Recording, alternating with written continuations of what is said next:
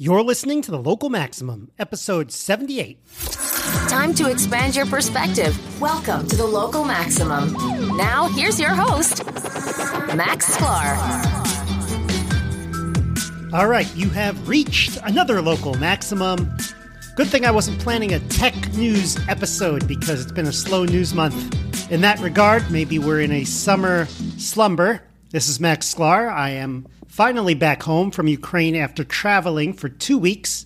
I spent the first week in Lviv, Ukraine, teaching a course called Bayesian Thinking for Applied Machine Learning. And as I pointed out to Aaron a couple episodes ago, I was shocked to learn that so many students signed up for my course. You'd think that the name of the course would scare people away. Bayesian Thinking for Applied Machine Learning. What's that?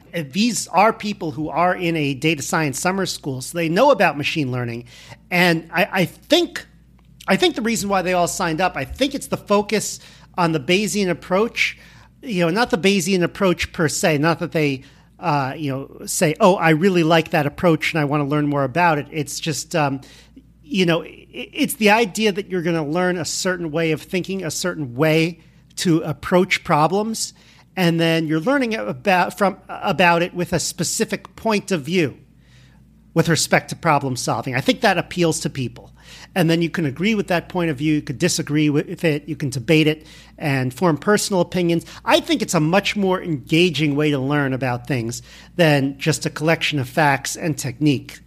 And I think that's why a lot of people signed up and enjoyed the class, and thankfully enjoyed listening to what I have to say, which is, I shouldn't be surprised. A lot of people listen to this podcast because you out there are interested in this topic as well.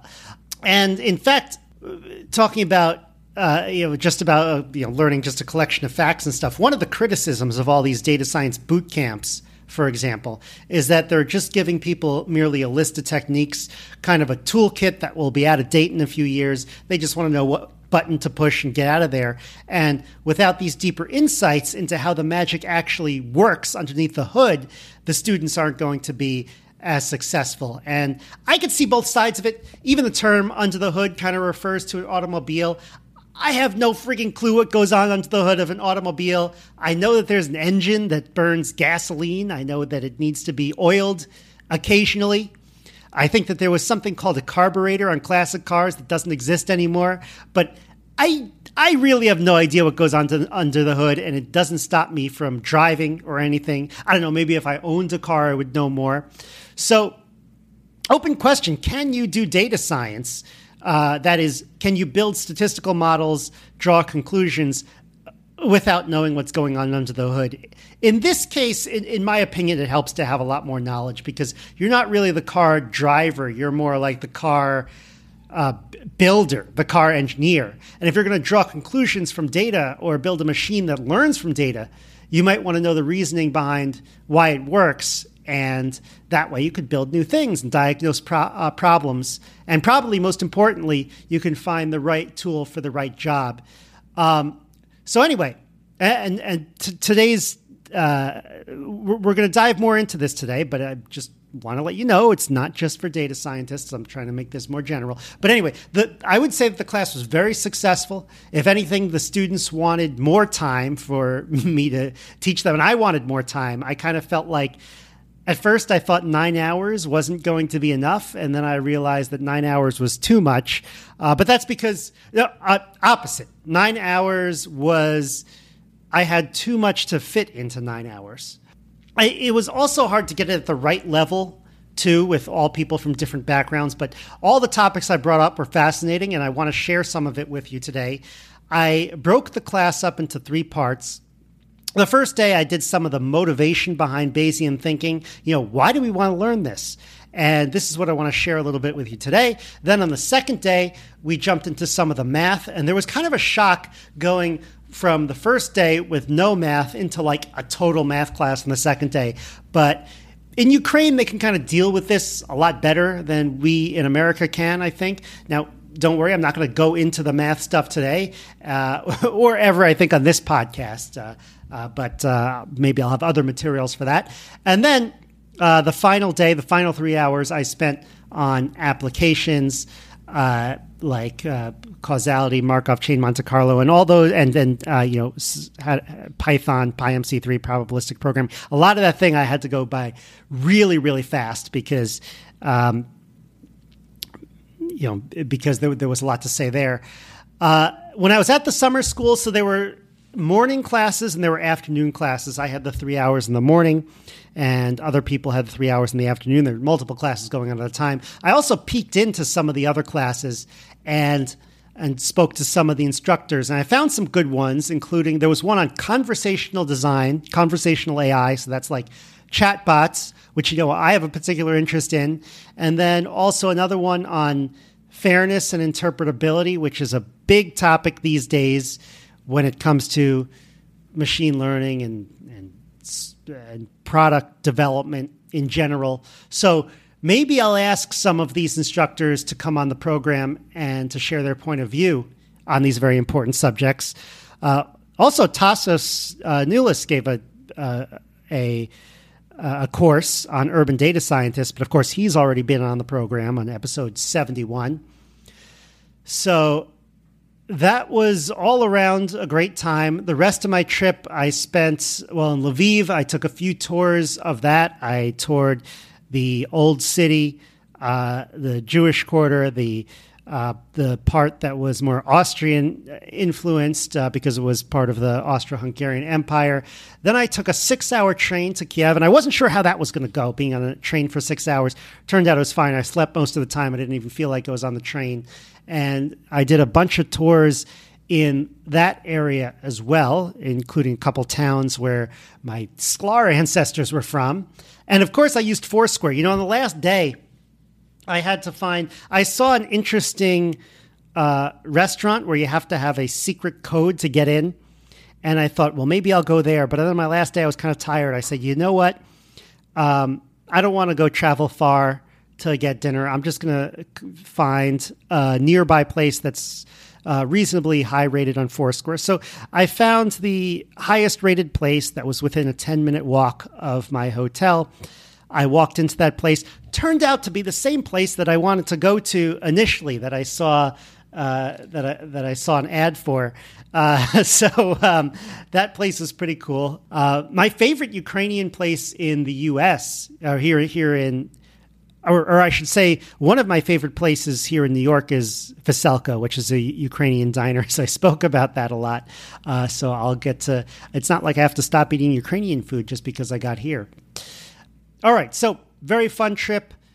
Got in yesterday, and now I am back in New York, ready to get back to work and back to producing these podcast episodes and get some good guests for you. So let me just jump right in. All right, so Bayesian thinking, what's that? The mechanics of Bayesian thinking are that first you have to quantify your beliefs. So you kind of know what a belief is, sort of, but quantifying it is a bit of a mystery. I guess if you want to get technical, we say that it's a probability measure over a hypothesis space, but hey, that's more of a technical mathematician way of looking at it. Just think about it as a description of beliefs.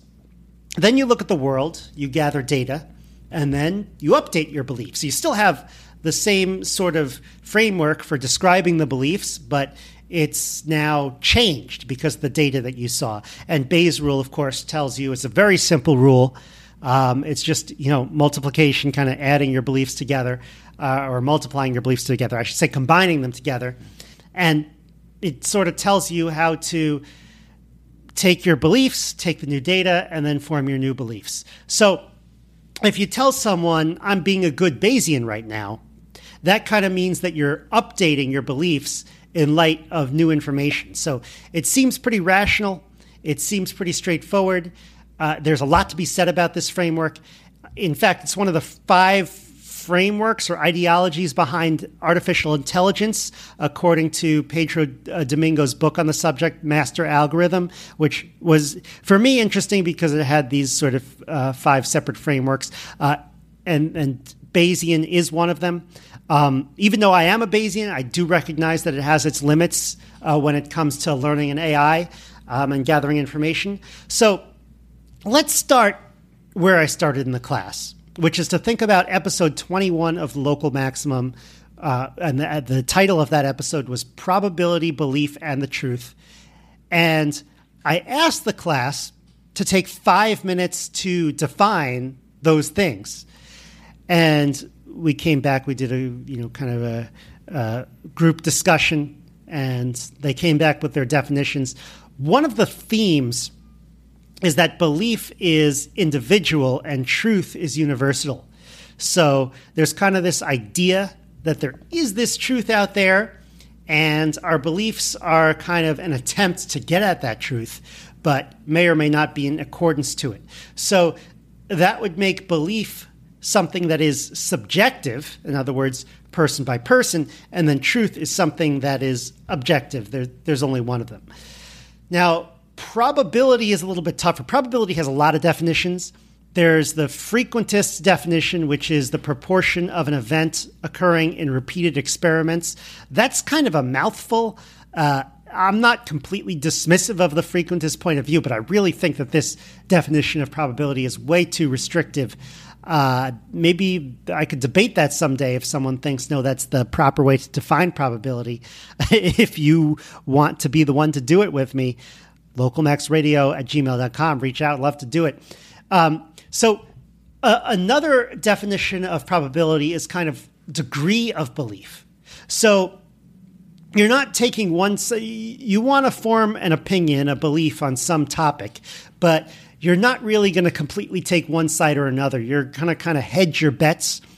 This side might be right or that side might be right. I don't know. Usually, at least in my opinion, you want to consider probability to be subjective in that regard, because if it's a degree of belief, then it's going to be different from one person to another.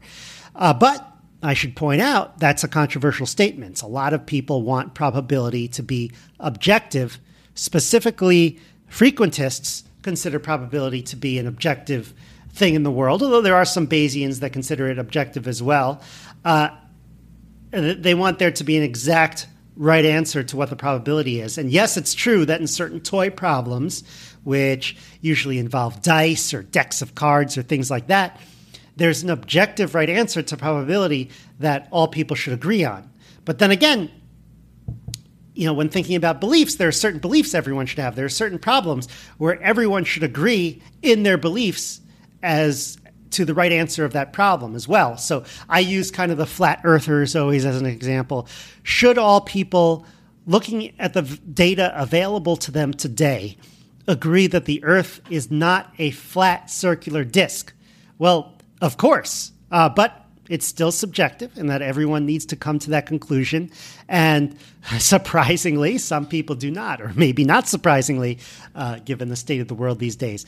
But everybody should agree, that they are not emperor of the world, but who knows? Maybe you can go outside and find someone who believes that they are emperor of the world. I don't know if I would have to travel too far to find someone like that. Maybe I go down here in Brooklyn and I could, interview a few crazy people and I'll probably find someone like that.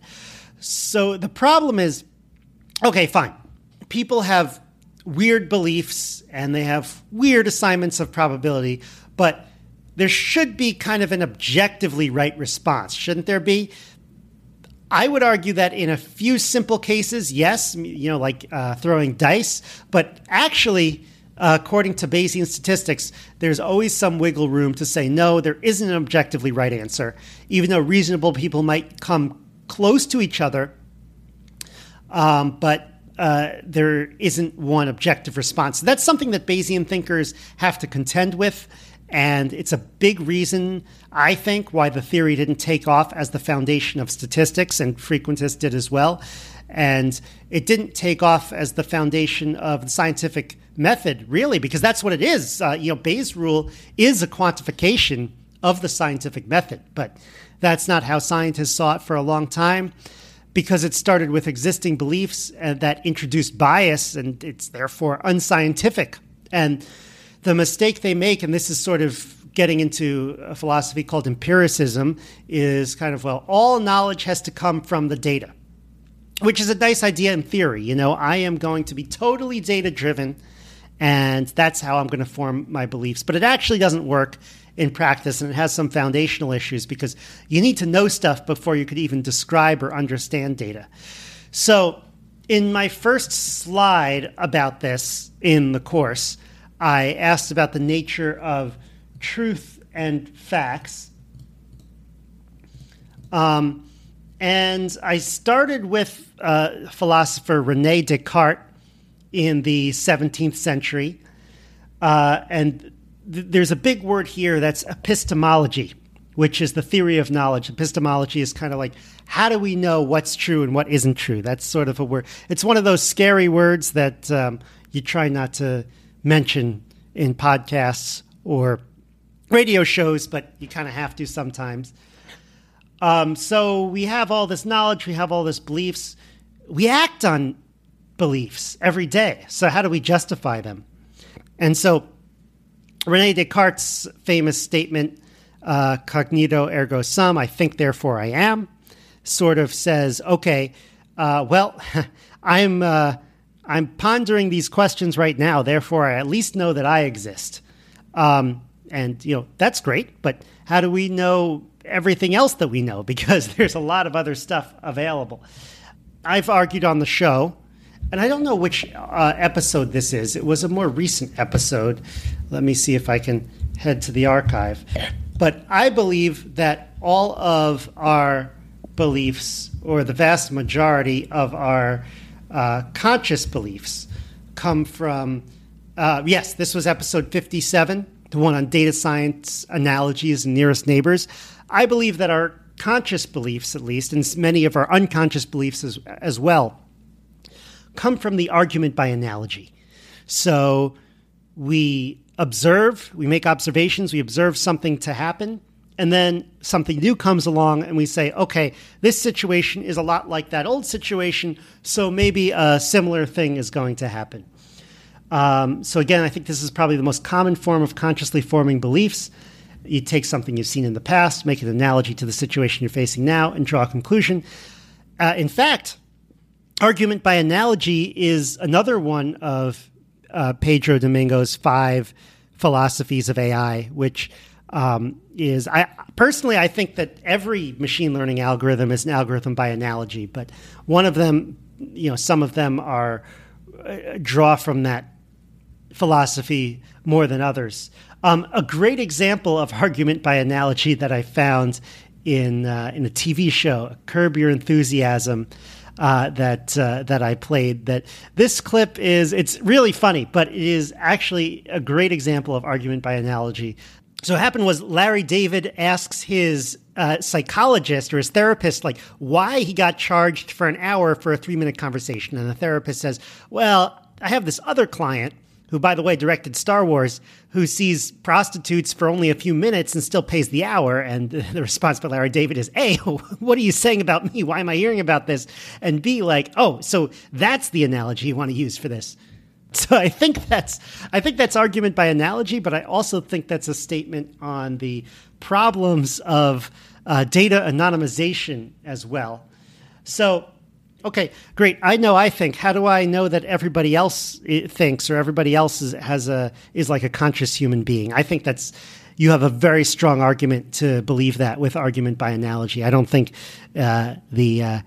there's a good case to be made, well, I'm the only one in this world who's conscious. There just isn't, because of argument by analogy. So let's talk a little bit more about the nature of truth and facts. Another thing that I mentioned on the show, particularly in that episode 21 about probability, belief, and the truth, is that most questions only have estimated answers. So the example I gave is the number of water molecules in the Atlantic Ocean. Yeah, you can look at the approximate area of the Atlantic Ocean and the approximate average depth and average pressure and probably give me an estimate as to the number of water molecules in there. But is there really a number n such that n is the number of water molecules in the Atlantic Ocean at any particular point in time, and n plus 1 would be wrong and n minus 1 would be wrong even though they're close? Probably not. Probably because you could never define the boundaries of the ocean, and there are probably quantum effects that tell us, well, this molecule can be both in and out of the ocean at the same time. I don't know. So even though the question is crazy if you think about it in terms of an exact answer, it makes a lot of sense in terms of an estimated answer. And I think most knowledge is like this. Most knowledge is not a description, is not a complete description of the world, only a partial description of the world. And then another question we have to ask about the nature of truth is, can we separate action and decisions from beliefs? I think there's a tendency to want to do that. There's a tendency to want to say, okay, I'm going to form a belief regardless of what action I'm going to take from that belief. So that's sort of what Bayes' rule is all about, right? I'm just forming beliefs based on the data, and then I could take action on that later, but I'm not thinking about that. But oftentimes, the action that you're taking and the belief that you're forming kind of go hand in hand, mainly because the information that you're seeking is related, and the models that you're running are kind of have to be related, and then the hypotheses you're coming up with are all related to the actions that you're eventually going to have to take. So what forces ensure that our beliefs align with our true, causal connections? There's kind of like natural selection. There's natural language, which is describing things, maybe imprecisely but practically. And there's formal language. Hey, I'm all for formal language, logic. It describes things precisely, but not always practically. Natural language is our go-to. We humans started with natural language and then went to formal language, not the other way around. So sometimes you have to be imprecise but practical. And natural selection predates all of that, where it's like, there are several types of organisms, and they each have a theory as to what's going to, who's going to survive in the world, and then, some of them die. Well, I guess they were wrong. And then the ones that have the right causal connections, which is, hey, I know if I do this, then good things will happen, and if I do this other thing, then bad things will happen. And so therefore I'm going to take the first option. Those organisms survive. And then finally we have formal language, and then we have kind of formal logic, which would be more like on the upper end, which is sort of documenting true statements and kind of weeding out the contradictions. So all of these things have to exist before you even get to Bayes' rule and Bayesian thinking. Which means that Bayesian thinking is not the foundation, but it's a very powerful tool. Now, because I was in Lviv, I wanted to highlight a couple people who were born there and had something to say on the topic. And I want to expand on this a little bit. So a couple of these people were the von Mises brothers. Now, so some of you might know Ludwig von Mises. He was born in 1881 in the city that was then called Lemberg in the Austrian Empire, which today is called Lviv. It's had many names. And he became a free market economist. He's the author of a big book called Human Action. And so he had something to say on this topic. And the description from Wikipedia is, man acts to dispel feelings of uneasiness, but can only succeed in acting if he comprehends the causal connections between the ends that he wants to satisfy and the available means. So it's interesting. I think a lot of the economics that we learn in school, we sort of say, okay, humans are trying to, like firms are trying to maximize their profit or their present value profit, and humans are trying to, or economic agents are trying to maximize their utility, and they're trying to get the perfect, basket of goods. But I think that Ludwig von Mises starts with a more basic premise and says, no, people are starting with, actions and beliefs. And specifically, those beliefs are in the form of causal connections. If I do A, then X will happen. And if I do B, then Y will happen. I don't know if choosing those two ends of the alphabet were maybe it's better to say if I chose A, then B will happen. And if I choose C, then D will happen. Either case, you kind of have those beliefs, and then you take action on those beliefs. You might be right or you might be wrong. But hey, human beliefs are big part of the puzzle when doing economic analysis. Now, what's really interesting is that he had a little brother, Richard von Mises, also born in the same place, and they both ended up in the United States. Ludwig von Mises ended up at NYU here in New York, and Richard von Mises became a Harvard professor, actually a statistician at Harvard University. So Ludwig von Mises, I think, takes a lot of his probabilistic work from his brother. It's always interesting when you have two brothers who are both kind of at the top of their economic, top of an academic field. Smart family. They had disagreements on some issues, but I think that Ludwig would have said, like, "Hey, Richard, you're probably the expert on probability, so I'm going to borrow from you." And they weren't. It's kind of unclear where they stood on the Bayesian frequentist spectrum. I think most statisticians at the time were frequentists, so they probably leaned more in that direction, although there is some evidence that they were at times more Bayesian. I mean, if Ludwig von Mises is going to make his entire theory of human action on belief as one of the central areas there, then wouldn't probability always apply to belief? That sounds really interesting. Also, Richard von Mises made some big contributions to Bayesian statistics. The first one would be something called, what would I pull this up here? All right, the Bernstein-von Mises theorem. And what that says is that in certain circumstances, if two people start with very different beliefs, very different priors, but they're both exposed to the same evidence, and then more and more and more evidence comes in, then those two rational people, both using Bayes' rule, should start to converge in their beliefs. In other words, they'll start to become, their beliefs on the topic will start to become more similar. So that's good to know. It's not always true, but it's true in certain good situations, which I'll get to in a minute. Another thing that he has actually a probability distribution named after him.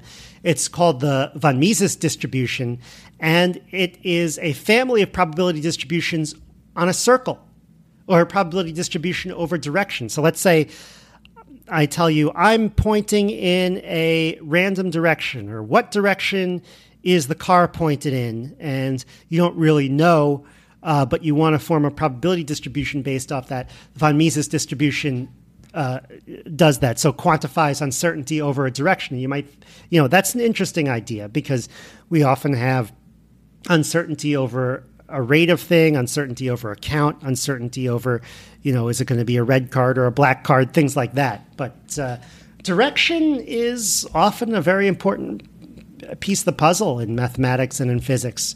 And so that was also a contribution as well. Interestingly enough, another well-known economist, John Maynard Keynes, who would be kind of Mises's arch rival, I guess, or the opposite points of view, because von Mises was very free market, and John Maynard Keynes is very economic interventionist. He also wrestled with Bayesian theory and accepted parts of it, but rejected other parts. Again, he got stumped on priors, as a lot of people do. How could you have prior beliefs, and still say that you're scientific? So a lot of work has been done on prior beliefs, and maybe I'll probably do a whole show on that. One of the scientists that worked on this early on was Harold Jeffreys. He wrote a book called Theory of Probability, and he wrote a lot about priors and what to do about them and whether they can be objective or not. So, okay.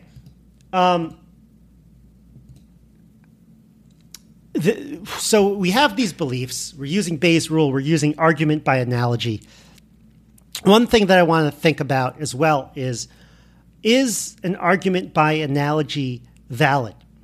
So I just gave you the example, other human beings are conscious just like I am, because I see so many similarities between myself and them.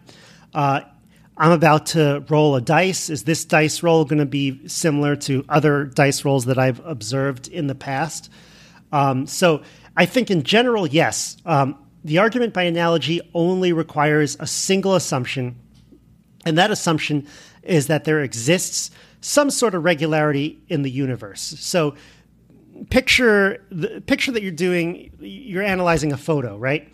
In a photo, if you have access to some pixels, then it tells us information about the other pixels. For example, if you take a photo, for the last photo you took on your iPhone, if I remove a single pixel from that photo, I could probably guess what color that pixel is to a pretty high degree of accuracy just by looking at the pixels around it. Because let's say you took a picture of someone and the pixel that was removed, the little dot that was removed was on their shirt. Well, you already know the color of their shirt, so you kind of think that pixel would be that color. Now, it's not always true. Sometimes you get a wild pixel. Sometimes you're on the boundary. Sometimes you don't know. But I think by and large, it's true. What would a photo look like if that weren't true? What would a photo look like if you couldn't tell? If you couldn't tell what a pixel, you didn't have any information about the pixels given the other pixels. Well, essentially, it would mean that every pixel in the photo would be a random color picked from some probability distribution. So in other words, it would be a static mess of some sort. Any distribution over colors will do. Obviously, having access to more pixels will give you more information as to what that distribution is, but it's not like it tells you more information about one side of the photo or the other. And so the photo would be completely uninteresting. The picture would be completely uninteresting. It's not really a photo because no photo of the real world would look like that. But the computerized image. So I think that obviously photos make sense. The world has some things in it that make sense, some things in it that that don't make sense. And so I'm not saying that the entire world makes sense. I'm just saying that the world sometimes makes sense. And that's the argument by analogy. The whole thing I bring up is, Einstein, when talking about quantum physics, says he doesn't believe God plays dice. In other words, there's nothing that's truly random out there. Like, there's kind of a Newtonian view of the world where however the world is set up, we're kind of destined to go in a certain direction. Well, it doesn't matter what you think on that question, whether there's a lot of randomness in the universe or not much. The idea is there are some rules. Come on, you have to believe that. If you don't believe that, then there's A, nothing you could believe, but B, like, how are you even listening to this podcast? Because language has some rules so that you could understand it, so then you wouldn't be able to understand or engage in conversation or anything. You wouldn't exist. So argument by analogy works sometimes, but there are, of course, bad analogies. So then the argument becomes, am I engaging in a good analogy or am I engaging in a bad analogy? So then we start making analogies of analogies, and why not analogies of analogies of analogies, and so on and so forth. So the argument never ends. Argument by analogy doesn't really tell us what's true and what's not. It just gives us a framework to get started. And of course, the best machine learning algorithm that illustrates argument by analogy, I think, would be K-nearest neighbors. Actually, I think that's the one that is mentioned in Pedro Domingo's book, Master Algorithm. So I'll probably post that up. It's been a while since I read that, but I have a lot of good examples from that today. So expanding to probabilities, that was a little bit about how we get at the truth.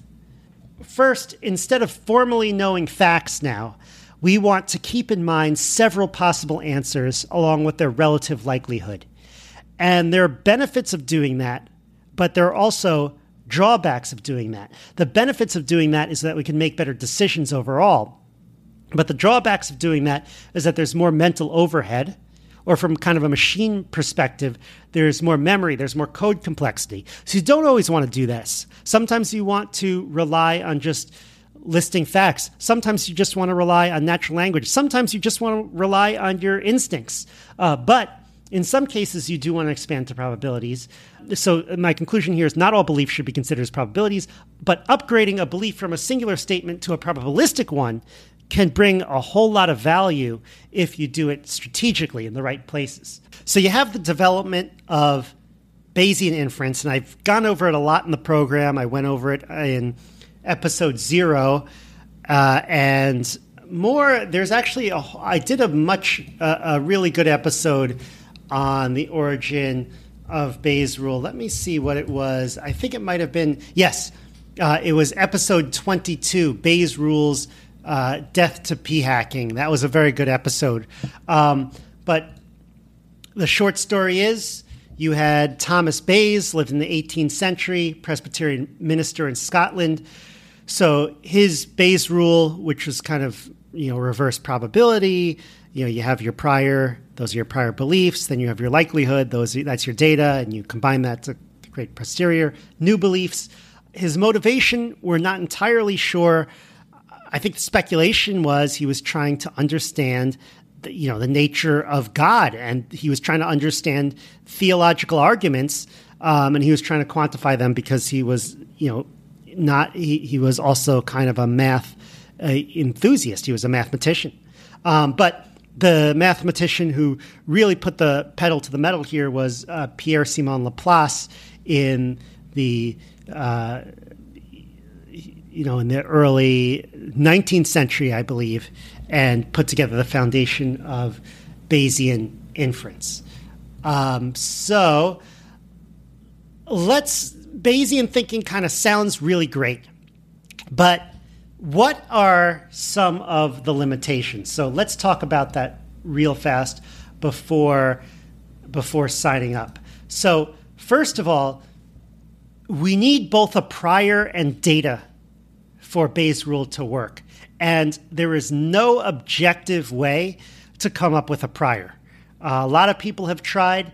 There are good priors. There are bad priors. Jeffreys, as I mentioned before, in the 1930s, he did a lot of thinking on priors, but when it comes down to it, there really is no objective way to come up with them. And so that is something that Bayesians need to contend with. Secondly, two people might be in agreement on the application of Bayes' rule. They both might say, okay, Bayes' rule is a great way to come to a conclusion. And they might be in agreement on the data that they have, but so they might be getting the same information, but they could have started with different priors, and therefore that will lead to different conclusions. Now, we do have that Bernstein-von Mises theorem that says that eventually they'll tend towards the same conclusion, but that only happens in certain situations, which I'll get to in a second. So third, Bayes' rule is really great at distinguishing the relative probability between different hypotheses. So I think that I have a bunch of different... I'm looking at a phenomenon, and I'm trying to figure out which of these causes is the true cause.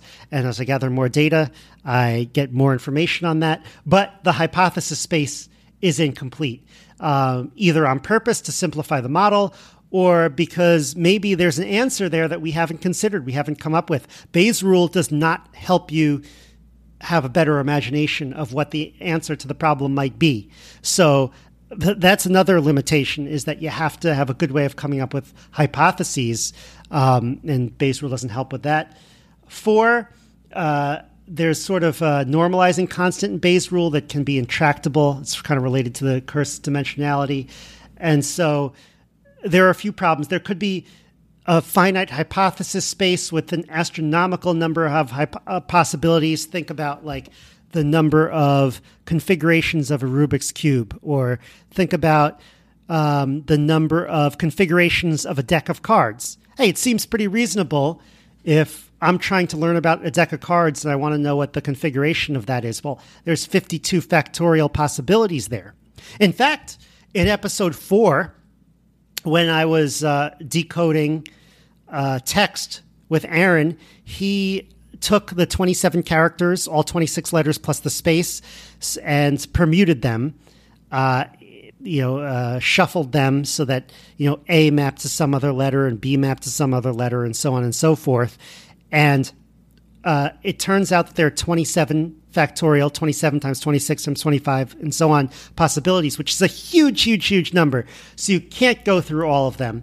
So that is something that Bayes' rule doesn't help with. And then, of course, when you have sort of these continuous spaces that mathematicians and machine learning engineers like 30-dimensional real number space, there's no tractable way to integrate. So there are some, obviously those have been solved to some degree, or not solved completely, but there are ways of fixing it. In episode 4, we used a hill climbing example to solve the problem of decoding the text of the substitution cipher that Aaron came up with. And for a lot of these probability distributions, these mathematical ones, there's something called Markov chain Monte Carlo that successfully figures out, how to search the space, essentially, search the space of hypotheses.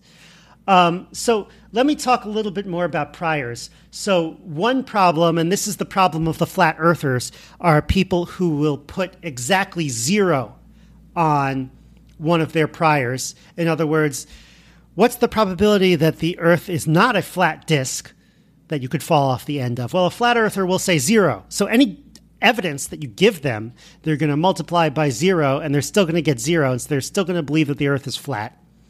And so in this case, the von Mises-Bernstein theorem doesn't apply. And this is a case where, fortunately, this is a fixable case. This is something that a statistician named Dennis Lindley came up with called Cromwell's rule, because he's an English statistician. And basically it says always leave a little bit of probability in each of the possible answers, and then you won't run into this problem. But there's another case where the Bernstein-Mises theorem doesn't always work, and that's when weird things happen when infinities are involved. So if you have kind of 5 different hypotheses that you're trying to determine between, then everybody, and it's a finite number, then everybody's going to eventually agree when you have a lot of data. But when you have an infinite number and you have this weird fat tail issue, which I think if you want to know more about, Aaron and I discussed that on episode 27. Then you can also have issues where posteriors don't converge. So that's the gist of Bayesian thinking for today. Then in the class, I dove into 2 related topics in the course. The first was kind of an overview of Bayesian thought and its applications, so how it was used to crack the German codes in World War II, how it was picked up by insurance actuaries or for the U.S. Navy to find a hydrogen bomb that they lost in the 1960s. They just lost a hydrogen bomb somewhere in the Mediterranean off the coast of Spain and used Bayesian search to find it. And then I got into kind of the Bayesian frequentist debate that seems to have been so vile among academics in the 20th century and a lot less active today. So the question is, why is that? A lot of people are interested in that. A lot of people want to know. So maybe I'll have a whole episode on that. And then the next topic we covered was all on priors. How do you form a prior belief to use in Bayes' rule when you don't know anything about the problem, or you know something about the problem, but your knowledge is kind of fuzzy? That's a really interesting topic. It's probably a dark art, and I have a lot to say about it. Historical writers on mathematics and probability have a lot to say about that. So maybe I'll do an episode for each of those involving a co-host, especially if Aaron is interested in commenting on these, and I hope he is. All right. I do have some guests lined up, but I'm hoping to hit the emails and get some more over the next few days as I return. Hoping to have someone who is deep in the field of augmented in virtual reality soon, coming up soon. So stay tuned for that. Remember to subscribe. Have a great week, everyone. That's the show. Remember to check out the website at localmaxradio.com if you want to contact me, the host, or ask a question that I can answer on the show. Send an email to localmaxradio@gmail.com. This show is available on iTunes, SoundCloud, Stitcher, and more. If you want to keep up, Remember to subscribe to The Local Maximum on one of these platforms and to follow my Twitter account @MaxSklar. Have a great week. Feel the power.